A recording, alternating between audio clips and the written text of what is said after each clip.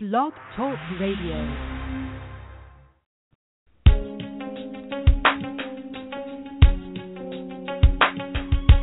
Empowered Love with author, self-mastery coach, and relationship expert Melanie Tanya Evans.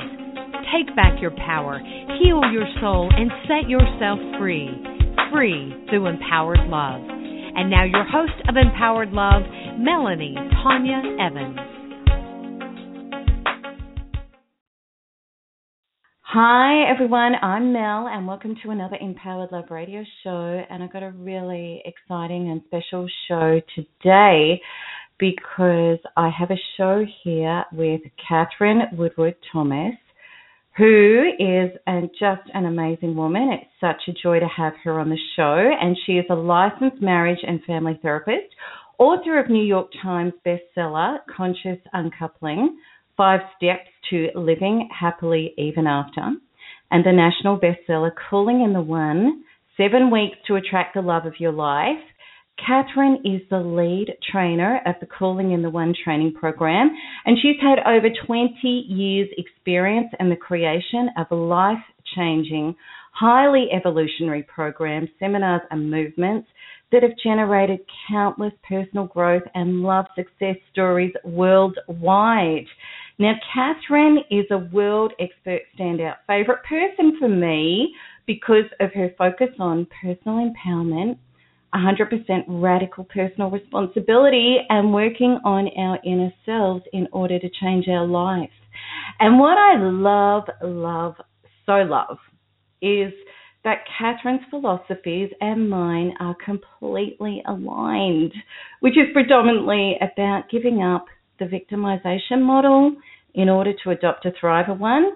And today, Katherine and I are going to be talking about her incredible Calling in the One course, which is about the 4 keys to release your blocks, barriers, and baggage to love, and consciously calling in your soul partner. And I just want everyone in the community to know that this is actually the first time that I've got behind somebody else's material and work and course with the enthusiasm that I really have for Calling in the One. And there's a couple of reasons for that. The first one is because it is perfect for this community for creating love after narcissistic abuse. And also, I personally have experienced the breakthrough of my wonderful love soulmate, which was only ever going to happen if I completely rewrote my old love's internal programs and stories. And Calling in the One was a big part of this process for me. So, Katherine, it has been a personal dream of mine to interview you for some time, and welcome. Wow, thank you. What a lovely introduction. I'm so honored that this is the first time that you've really gotten behind someone like this. Thank you so much. It's just look, it's such a pleasure. It really is. Well, and I'm such a big fan of your work too, and I'm behind you too. I'm so thrilled by what you're doing, and I'm so thrilled that you're helping so many people. Oh, thank you. That's so kind. It's just so lovely to, connect with people that are really on mission and are really heartfelt, and I know you are, Katherine. That's what I love about your work. So, Katherine, let's start at the start, because when we do have a mission and a calling as you do, I believe that there's always a personal story that's behind it, that's created it, and I'd love you to share that with the listeners of what happened and how was the Calling in the One processes born from within you. You know, Melanie, it's such an opportunity to speak with your audience because I feel on a very deep level that I'm with my tribe. And I mean that in the sense that we have been through hell and back, and we do not come to love easily. We come through just a lot of complexity. And for myself, I was raised in a very unstable environment with a lot of drama, trauma, and certainly of a lot of narcissism. My mother was really, really super narcissistic. I mean, God bless her. She will actually say that now.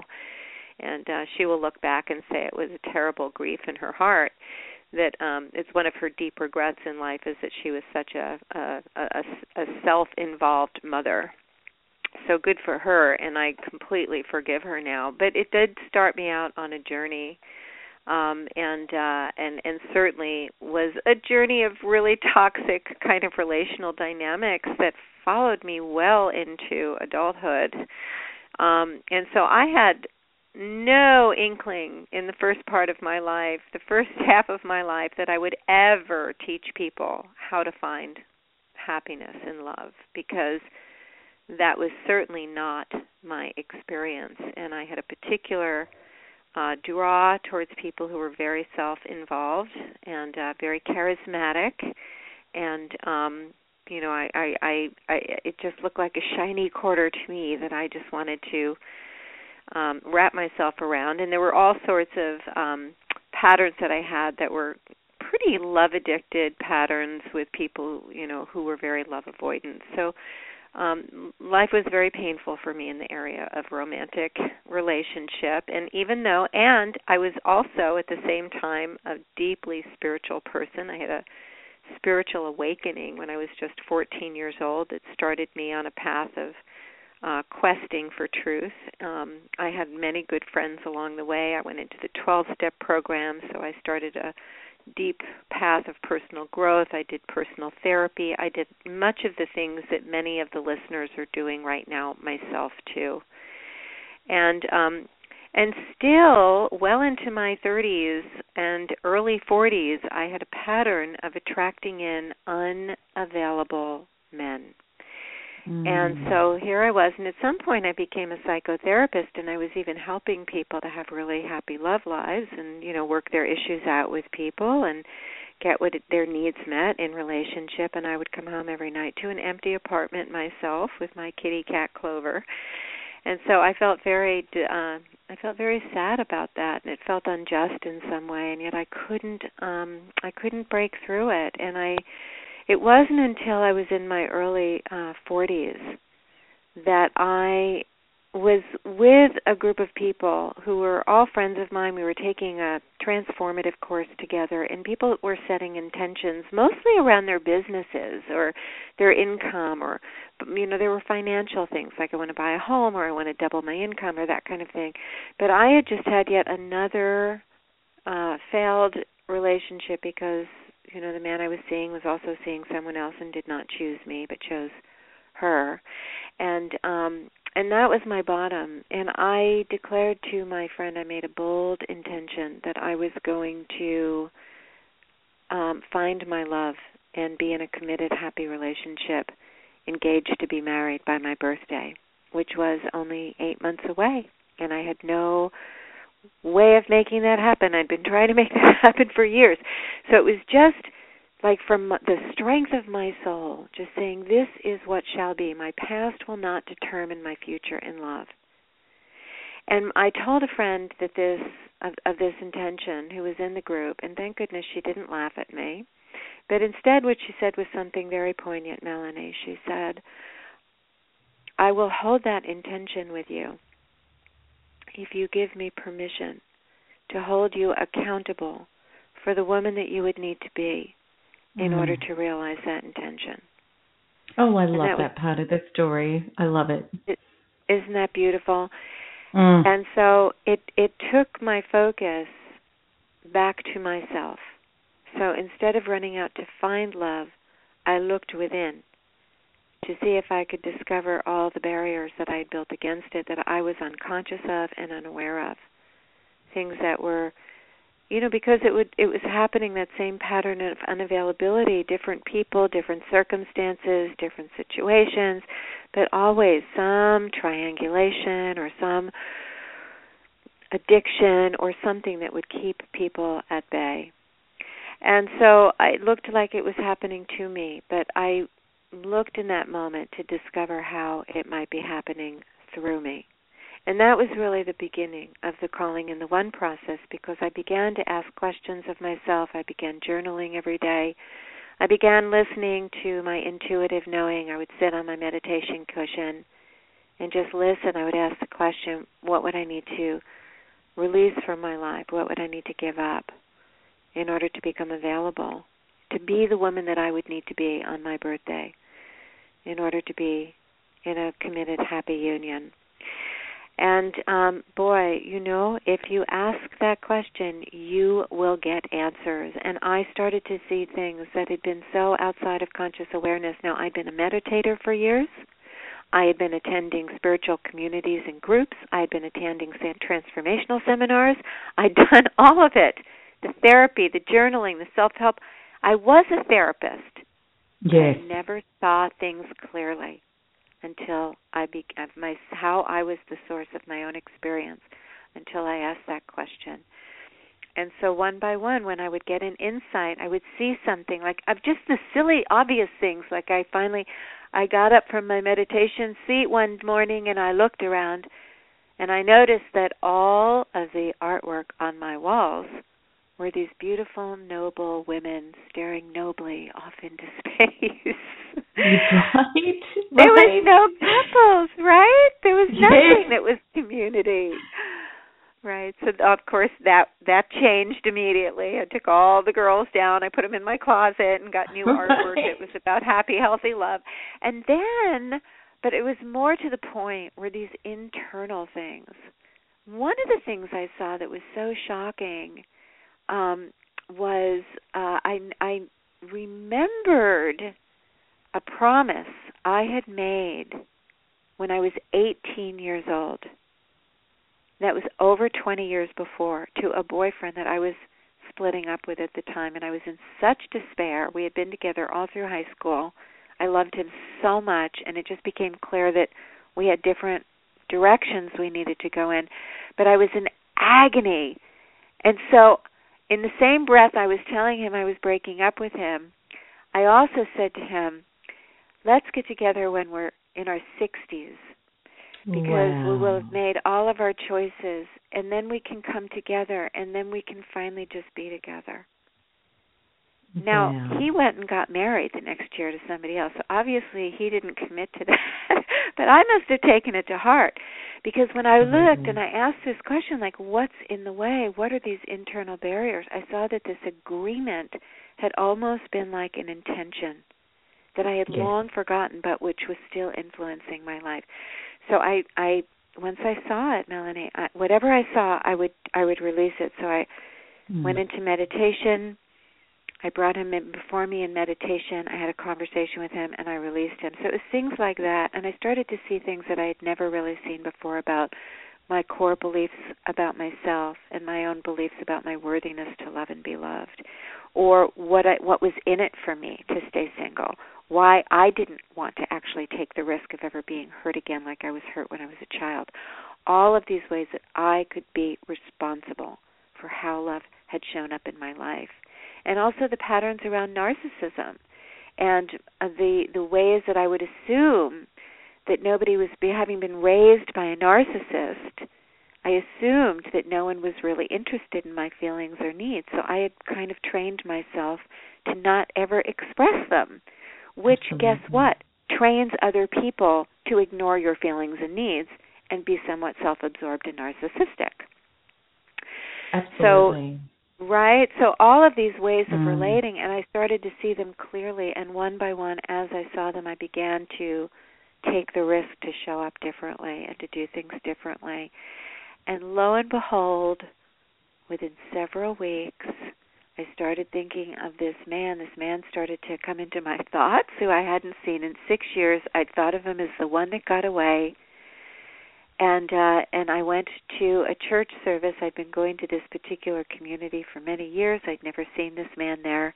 And there he is across the parking lot. And guess what? I have a shy attack. I do not go say hello. Right. I walk in the other direction. Yeah, which is really normal. It would be really normal to do that. Oh, I was so shocked to see him. I'd been thinking of him, and I'd been wondering about calling him, and there he was, and I got shot. And anyway, by the time I gathered my courage and turned around, and of course, after all him, those years, you'd be thinking he might be with somebody, he might be married. Well, I just assumed he was because he was such a great guy. Yeah, right. So when I finally turned around, he had left. He was gone. So I said to myself that thing that I think we all say when we don't quite have the courage to do what we really want to do. I said, I guess it wasn't meant to be. And I went home. Now, I'm telling you a story from like 15 years ago, 16 years ago, right? So 16 years ago, people were just getting online, but nobody had figured out how to download their pictures. It was a very primitive version of what we have now. So there was no identifying characteristics other than you lived in this city, you were this age, and you created some name for yourself, like 2 hearts beating as one, that kind of thing. Yeah. So anyway, my girlfriend convinced me to get online. I did it, even though I was a little weird about it. I felt weird about it, but there were 250,000 people on this site that I went to. It was called Net something. It doesn't exist anymore. But 250 million people, 50,000 people there. I read through a bunch of profiles. I responded to one person anonymously, and when he wrote me back the next day, it was him. It was the man I dated. Oh my goodness.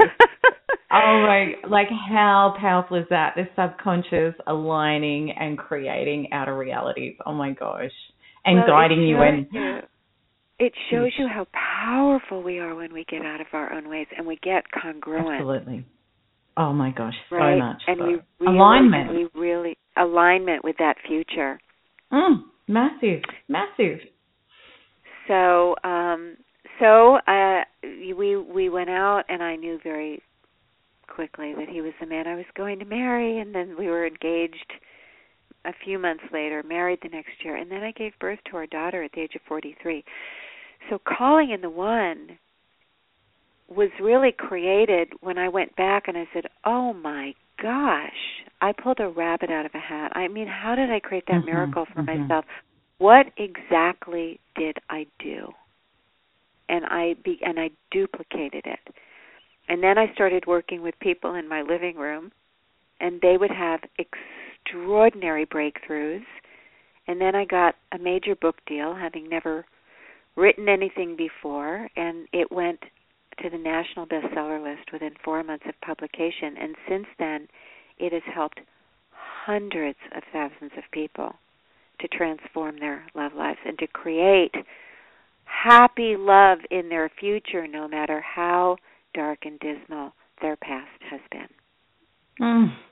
And it's gorgeous, isn't it? And we start to understand, and that you were on a trajectory that was pretty much programmed unless you had done the go within and you had done that self-reflection. And, a lot of people think it's really, at first it's really confronting work and it's hard work and it's painful work. But when we actually do it and we start unlocking that stuff that was in survival and we get it into creation, it's exhilarating. It's so exciting to go, oh my gosh, I can show up differently. I can be really authentic. I can ask for what I need. I can have that value and respect, and I can say no and stop living in that limited consciousness of, maybe I've got to make this work. And we get this confidence, and I'm sure that's how it really felt for you, because I know it did for me when I unlocked all my love, painful stories. And, before I met, my soul partner, who's gorgeous, I was so confident at being able to show up differently. Like there was no fear anymore. Mm-hmm. Well, and I think all these things we struggle with,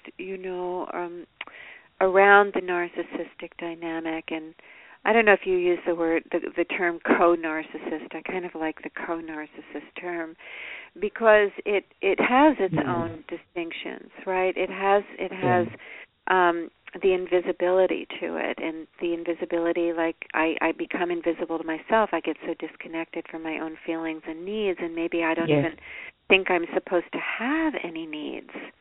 So much. And right, and so a lot of the transformation is to really begin to wake up to what it looks like to have happy, healthy, mutually empowering partnership, and what that distinction is, and to work backwards from there. So a lot of times we're trying to work from the past forward, and I like to also include working from the future backwards. Mm-hmm. Who would I need to be in order to create a happy, healthy love life? Who would I need to be?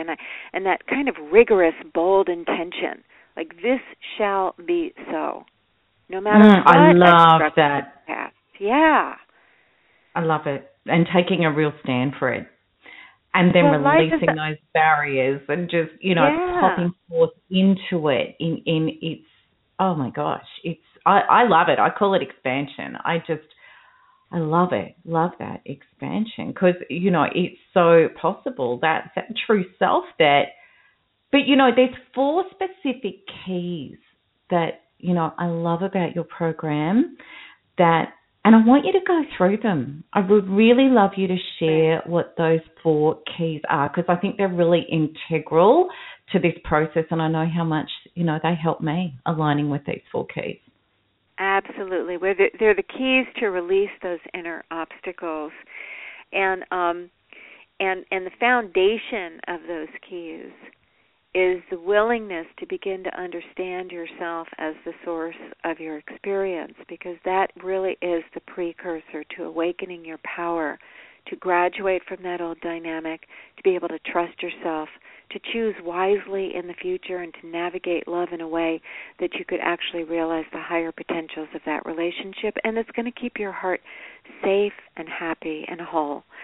And so the first one, when you're willing to see yourself as the source of your experience, the first thing you want to do then is to look at where you still feel victimized, where you are still holding a story where you're the victim and someone else did something egregious and horrible to you. And so it's living like a festering resentment because maybe they never apologized or fessed up, or maybe the damage that was done is something you're kind of still trying to clean up and you're still dealing with. And so there's this festering resentment. So inside of an intention to create the miracle of love for yourself, you want to be free and clear of all resentment. You don't want to bring that resentment into your next relationship and torture your next partner by what's unfinished business from an old partner.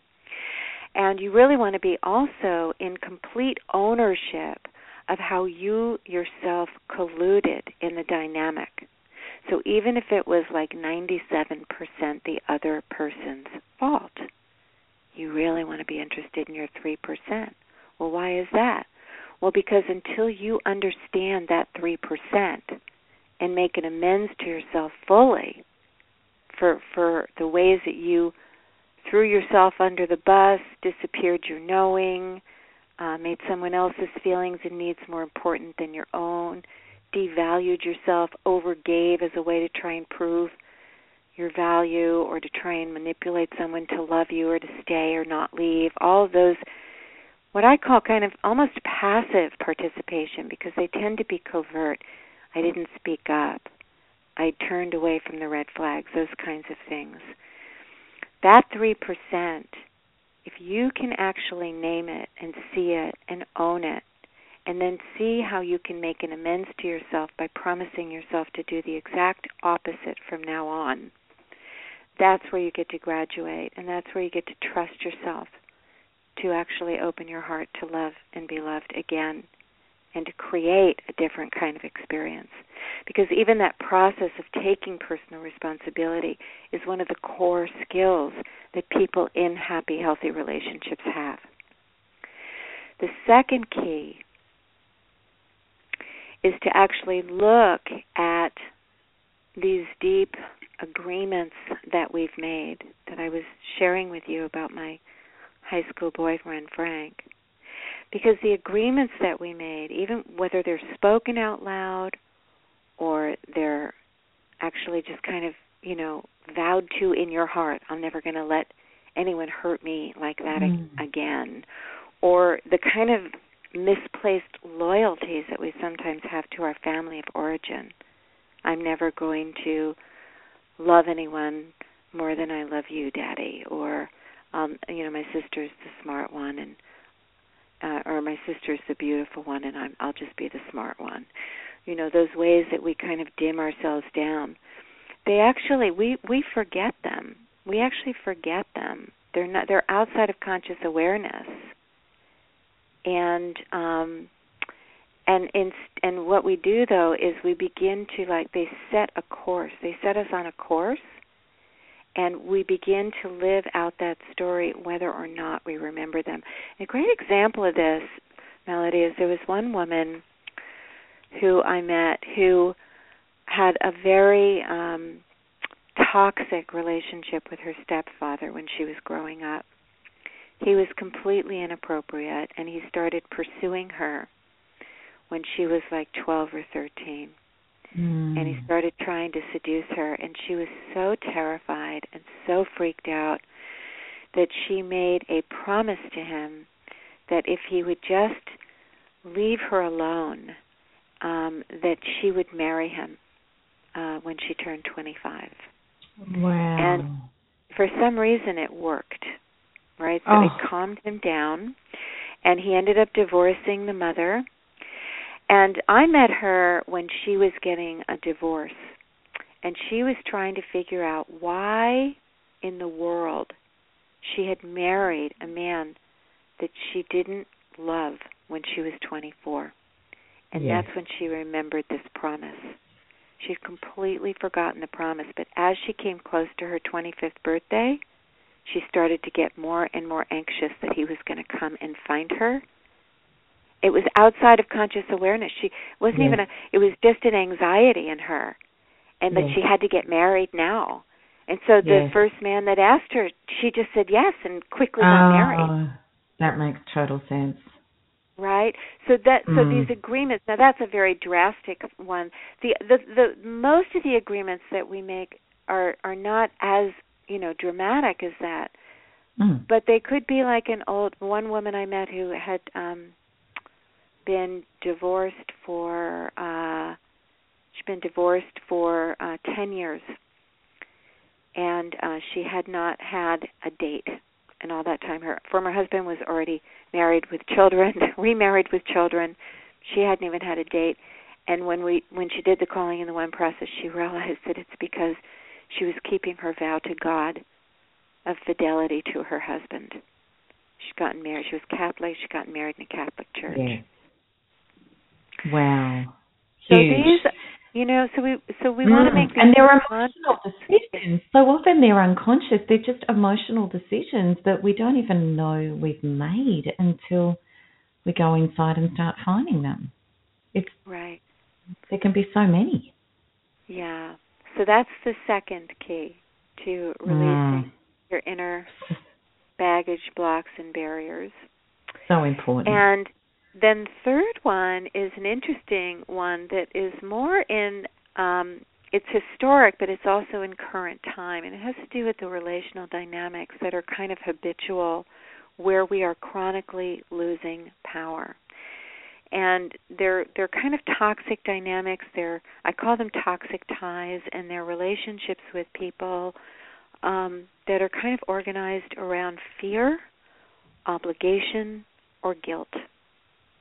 Yeah. And so we stay in the relationship because we feel we have to, and we've trained ourselves to not tell the truth, because if we tell the truth, the other person goes crazy, or there's some kind of punishment for it. And so, and basically these relationships can be covertly oppressive. They can be critical relationships. They can be they are diminishing or devaluing in some way, and very often they're with a family member, or maybe with a boss, somebody that you really can't not deal with.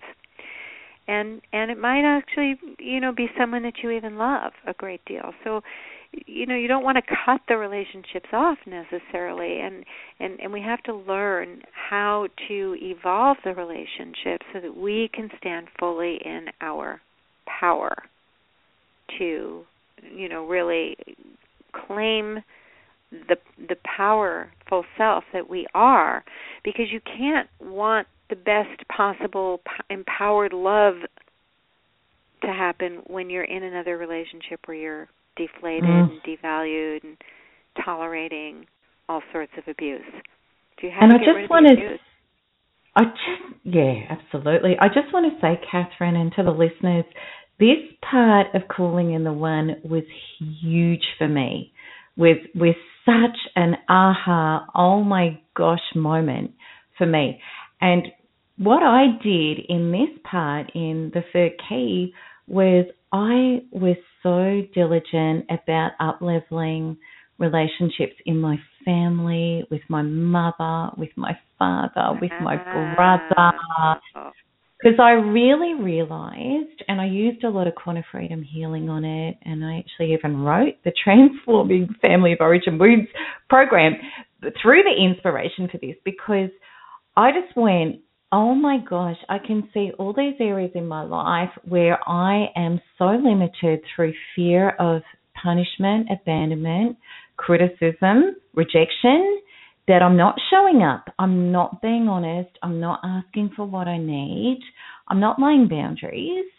And I realized that this was just in massive, this was massively highlighted in my narcissistic love relationships.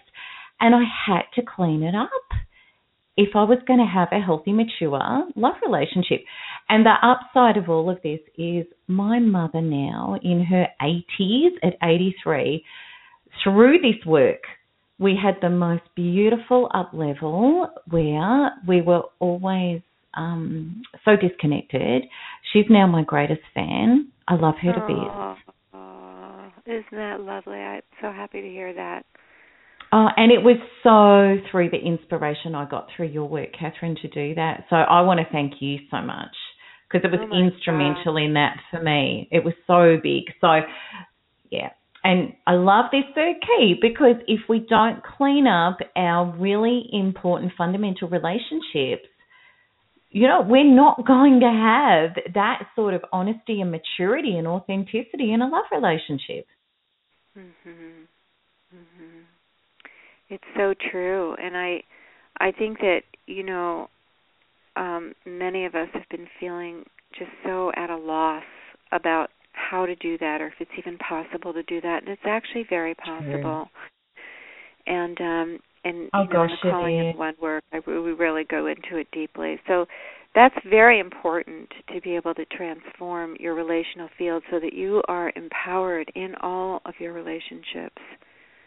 And then the fourth key, I think in many ways, Melanie, is the most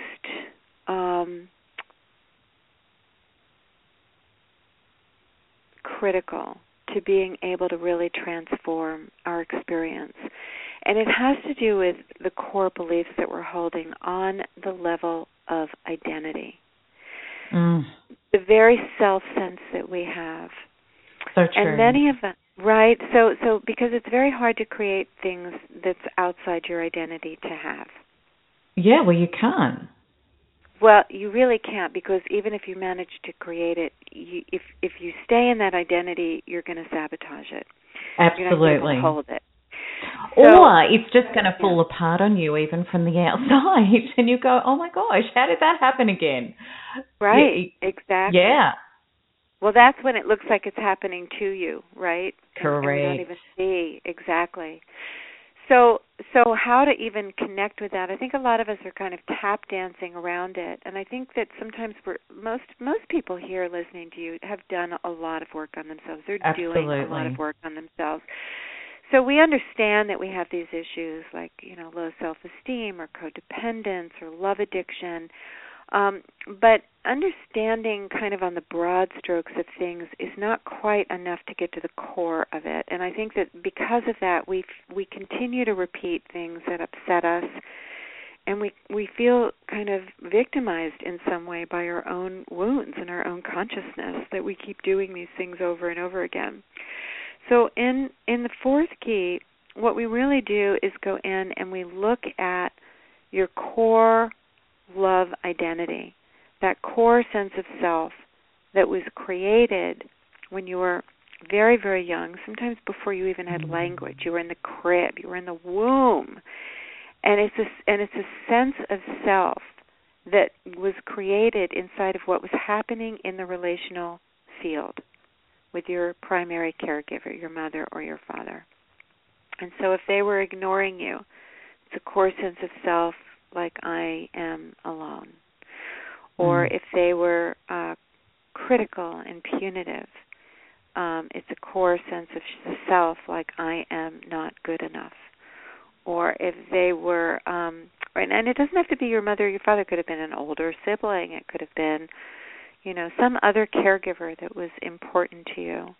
If you were reprimanded constantly, you had a very angry mother, you might have a core sense of self of I am bad. So these core sense of self, then what happens is that inside of that self sense, we adapt ways of showing up and relating that literally generate more of the same. And it happens outside conscious awareness. So then what happens is we gather evidence that the story is true. And so, for example, if you have a deep, you were neglected, so you have a deep I am alone or conversation, I'm all alone in life, you then adapt a way of being incredibly self-sufficient. Or you then learn to not ever really express your feelings and needs to other people or be vulnerable. Or you isolate when you are upset. So there's ways of relating that literally create more of the same. And so we're always creating life through the lens of our own consciousness. And part of the I am alone also is an experience of or an assumption that other people will always leave you because, of course, you're alone. So even when you're having relationships, you're always kind of waiting for the other shoe to drop. You've got your bags packed at the door.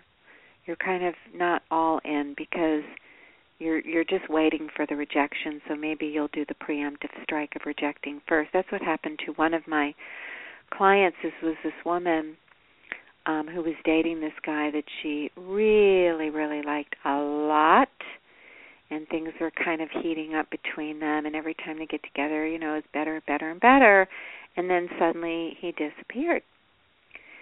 And for, no text, no call, no email, no nothing for 1 day, 2 days, 3 days, 4 days. And she, of course, had a father who left when she was young. And so inside of that, I am alone and men always leave. She just assumed that was the end. It was gone. It was done. And so, to spare herself the suffering or the indignation of him rejecting her just because she couldn't stand the tension anymore of waiting for him to call, she just texted him and she said, I've met somebody else and I don't want to see you anymore. It was a complete lie, but that's what she did to protect herself. And it wasn't until I think a year or two later that they ran into each other at a nightclub and they chatted, and it turned out that he had actually taken some time to end all of his other little mini love affairs. He had a bunch of women in his life, and he was one by one bringing them to closure because he wanted to be exclusive with her. He was going to ask her to be exclusive, and he had to just get his life in order to do that. Right, so that's how we create our own misery, is things like that. So she was, of course, devastated, but, she has since moved on from that belief system. And you just have to see it clearly because you have to understand how it's happening through you. And the more important thing is to wake up to the truth about you, which is, you might have been neglected as a child, but you didn't come here to be alone, and you have the capacity to form beautiful, happy, healthy relationships. And to that you were born for love. You know, that's really the truth. And you start to wake yourself up out of the crazy trance from childhood, and you see what's really true. And then you start to look at the new ways that you need to show up to create a different story. And now you're able to create love from outside of that old story and actually weave a new, happier, healthier narrative into existence. So those are those four keys. Yeah. I love all of that. And it is so powerful. And Katherine, for you, when you got out of that old trajectory and then into the relationship with Mark, how was it different? How did soulmate relationship go differently for you? Well, you know, I have to disclose that Mark and I were married for 10 years, and we got unmarried, and actually that's the basis for conscious uncoupling. But even now and always, my relationship with Mark has been quite beautiful. I have an amazing relationship with him, and we're such good friends. And we just we made the decision to unmarry because we both changed. I actually changed so much in terms of my life purpose and where I wanted my focus to be and what I felt called to. And he wasn't really lit up about it or on board with it, and it was hard for him, and so I just released him from it. And it's actually been a very good decision in hindsight because he has since gone on to become a Buddhist teacher himself. He's quite wonderful. Wow. And that blossoming happened after I released him from, needing to, deal with, my life and how big it was becoming. And it just, everything that happens, though, with Mark has been so deeply in integrity. It's a very beautiful relationship.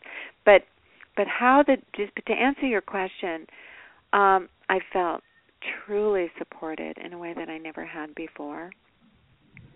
I felt that I was deeply safe with this person. I was incredibly respected and honored. It was just a really safe, magical field of kindness and love that was in our relationship. And so I was able in many ways to, I didn't write Calling in the One until I was married. I actually think that we really need healthy relationships to become who we came here to be. And that, much of our frustration in being in these toxic relationships is that we're not blossoming. Oh, and gosh, no. Right? We're not giving our gifts to the world. We're not becoming the women and the men that we were born to be. Oh, so true. So it's critical for us to have these healthy and happy relationships with each other. And, I think, marrying Mark changed my life so much because it gave me the foundation that I'd been missing in my childhood to begin to actualize my gifts into the world. And he really has been quite a beautiful influence on my life. And it's funny because when I first met Mark, I always was aware that I always felt like he was a really great soul. And it's really been it's very moving to me that who he has been in my life when we got into our marriage, and then even when we decided to end our marriage, has both actually fed power to me. Because even in the ending of our marriage, which I really chose, we both chose it together, but I really chose. It's been an empowering experience. So I don't know if that qualifies as a soulmate, but I think that soulmates really come in to help us realize the potentials that we hold for creativity and for contribution, and they help us to get to the next level. I agree. Right, and I think that I think that this is an important distinction, that we can meet the right person, but if we are unhealed, if we are still carrying around our old baggage, we will create a relationship that is much less than what it could be, and we might even create a toxic dynamic with that person. And so it's very important. Calling in the one also prepares us because we learn relationship skills that will actually allow us to fulfill upon the potentials that a relationship does hold for true happiness and true love. I agree. Yeah. I agree totally. And I know through the calling in the one processes and awarenesses, I really discovered that I had an inner identity which went like, I can't be in a love relationship and be myself at the same time. I can actually only be free to be me if I don't have a man in my life. So what always happened, it was just such this double bind because I wanted relationship, but then I'd get in relationship and then I would feel and I would generate, I've got to dim down. I can't threaten him. He needs to feel like the bigger one in the relationship. So I would be covertly colluding to handing over power, and it seemed, and it was in the narcissistic, the people that were, diminishing, and they were threatened, and they were jealous, and they were, they matched that inner identity, and we did it all together. And it's just such a beautiful freedom now that I'm just so up-leveled, and all of those beliefs got dealt with and healed, that the partner I have now is so supportive and such a barracker. And, I tell him about the beautiful things that are happening, and he's nearly in tears of being so proud for me and so supportive, and just, and it's just so genuine. There's none of those rough edges or that walking on broken glass or that anxiety. And sometimes I've looked at him and said, really? And he's gone, yeah, this, and his words to me are, Melanie, this is normal. This is actually normal. And then I'm like, what? You're right. This is, and he goes, and I keep saying to him, oh my gosh, you're so good. This is so great. And he goes, and he says, really? Because he says, don't you realize this is actually normal? Oh, that's so adorable. Yeah, it is. It's gorgeous, And what I really loved about calling in the one, for me, it was because I'd done, through all the NARP processes, I'd done so much of the clearing of my abuse programs, and then it was like, you know what, I really, and I thought I was there. And then I did the second narcissistic relationship, which just really highlighted to me wonderfully, beautifully, there's more to go, because that was a huge topple again. And I'm like, no, you haven't cleared up the abandonment programs. You haven't cleared up the issues you've got at a deep subconscious level. Can I say something about that, though? Can I say something about that? I think there's only so much work that we can do within ourselves, and then it's like it has to happen on the court of life. Correct. Right, that the real graduation is the moment you say, oh, I see what's happening, and I'm not going to choose this again. And it's hard, and it's scary, and it's upsetting, but it's graduation day. That's how I see it. When we duplicate those patterns again, it's the opportunity to graduate. And it is always, it is that gift and opportunity to go, oh, okay. Okay, next step. And that's really when I connected to calling in the one, and then, combined a lot of what I do with those processes and that awareness to really zero in on that love identity. And that's what I love about your program, is it just gives you that real, okay, let's stand and say, I deserve true love, I deserve wholesome love and big love, and now what do I need to do to really align with that and generate it, and for it to become? And that's just so what, that's why I've got you on the show, because that's what calling in the one did for me. It really did. Beautiful. It is beautiful. It is beautiful. I love those 4 keys because they're just, so aligned with the philosophies, and it's it's been amazing to be able to step into mission and helping people with you. And Katherine, I guess calling in the one, it's not just for women, is it? No, it's not.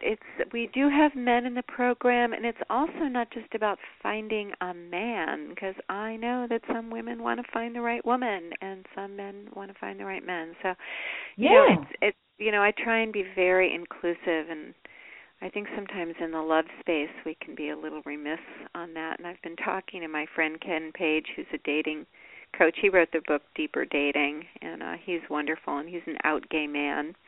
And so we've been talking together about how can we bring more inclusivity to the community. So I'm working on that.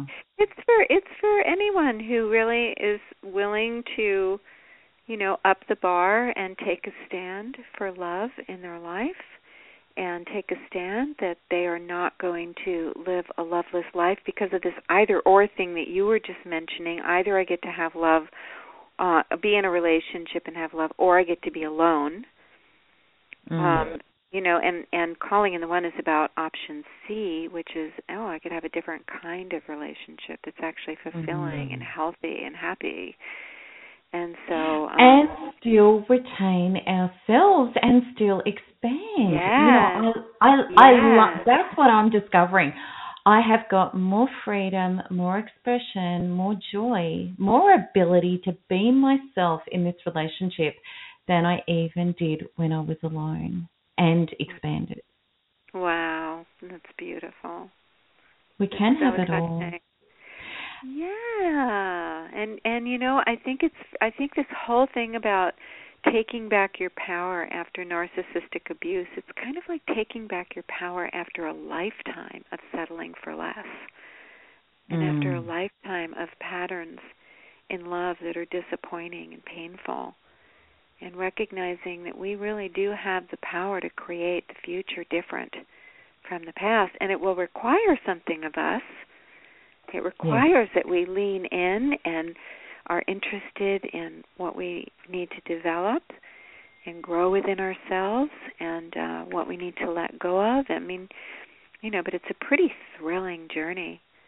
And that's really, I think, what we're both really supporting people to do. Absolutely. And there are many people in this community that, like yourself, came from,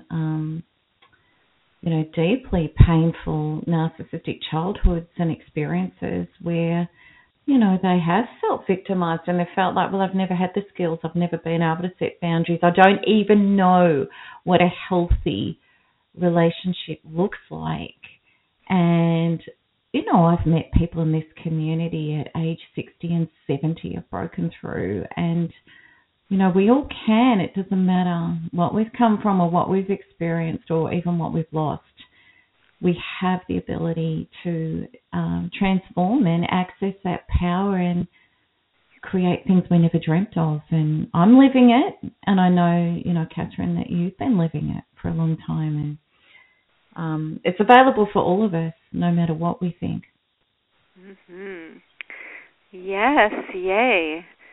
So I think this is just, I'm so glad to be with everybody, and I'm so glad to bring this positive message to everyone. And I really do believe in my heart that love is for all of us, and that we all have the power to awaken out of those old patterns and to begin to create something that would really be reflective of the truth of our value and our worthiness to love and be loved. And that's what I would hope for every single person who's listening right now.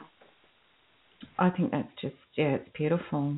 So, everybody, Katherine is holding a really special global event, and you can join in that. And I really invite you to, just as I did, so that you can learn all about how to clear the blocks that have been separating you from the love that you deserve and you desire, and so that you can really align with being the person that you need to be. When we mate our own soul, that's when our soulmate appears, and we can experience true love. And that's what you have the opportunity to experience in Katherine's global event, the Aligning with That, and her support team and the people that you get connected with to co-generate this experience is second to none. It's just a beautiful forum and support team that Katherine has, and you will find all of the details of how to link up to this global event on this radio show and on the blog and on emails that we'll be sending to you, so you are not going to miss it. And really? Yes, come be with me, and we're going to move deeper into these distinctions, and I have some others, and I'm excited to have you all there. Beautiful, yeah, and I'm excited that people in this community are going to get a next step forward towards true love. I'm really excited about that. So, Katherine, thank you so much for coming on.